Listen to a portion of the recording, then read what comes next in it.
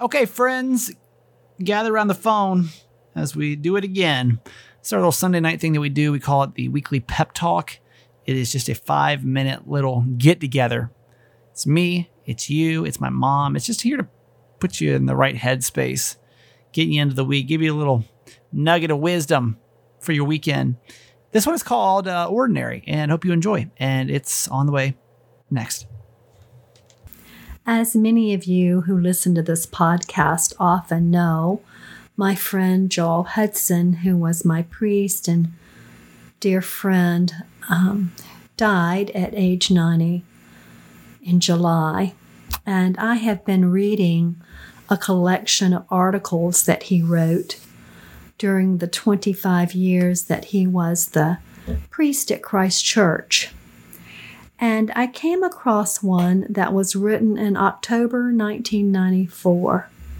And I thought it was so wise for today, even 26 years later.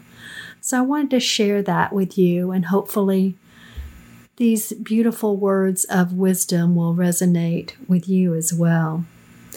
The article is entitled Ordinary. Extraordinary is our wish. We wish to be shrewder, funnier, more successful, happier, prettier, more versatile, more informed, more secure, more admired, more creative, more talented, etc., than the ordinary person. The fact is that we want our kids to be this way, extraordinary. But the truth is that we want to be this way, and we try to live through them. We have already seen that extraordinary is beyond our grasp, so we yearn for it still in the kids. Choice is the rocket we ride to the wonderful world of being special. Our principal temptation is choice.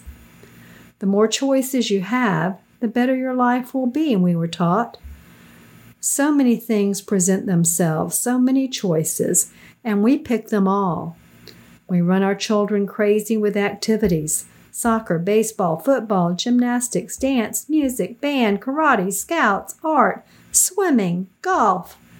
We wear ourselves and our cars out in frenzied passenger service to ensure that all these choices are kept open. Nothing is closed out. We want it all. Extraordinary is our wish. We're special people. Who wants to be ordinary? Plain and simple is what we can be. It is the way we were created. You see it in a small child's fascination with a leaf, a stick on the ground, the box that the toy came in. The child is content to be ordinary, plain, and simple. Ordinary life accepts itself and willingly takes its proper place in the scheme of things. It does not insist on rushing, skipping a step to finish ahead of time. The reason we rush ourselves is so that we can do more and not miss any choices. But ordinary life goes along step by step and savoring each step. It enters into each small possibility fully as it is presented. Ordinary life accepts what was done before by others and then builds upon it lovingly. It doesn't tear down and reorganize the way that extraordinary special people do. Ordinary life watches and listens. It yields to the timing of its own nature, the essence of things. Doesn't try to force paint to dry, clay to harden, plants to grow, and people to mature. Ordinary life waits, watches, and listens. It has a love which is very plain and simple. It loves things and people the way they are, and in each step.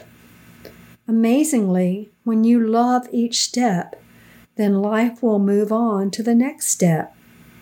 If you hate one step, then you will stunt the growth, and life will become fixated at that step or destroyed. Be what you are created to be. Plain, simple, and ordinary. Make a few choices and let the rest go. Take the next step. By Joel Hudson, October 1994. Now, there's no way when Joel wrote those words in 1994 that he could have imagined what we are going through in this life in 2021. So I think it's a reminder as we put so much pressure on ourselves now that we are getting back out into the world, even with restrictions which seem to change all the time, and all the confusion that surrounds us. Let's try to wait, watch, and listen patiently, and to make a few choices and let the rest go. We don't have to have it all. We don't have to do it all right. We just have to be present to what is. Love you forever.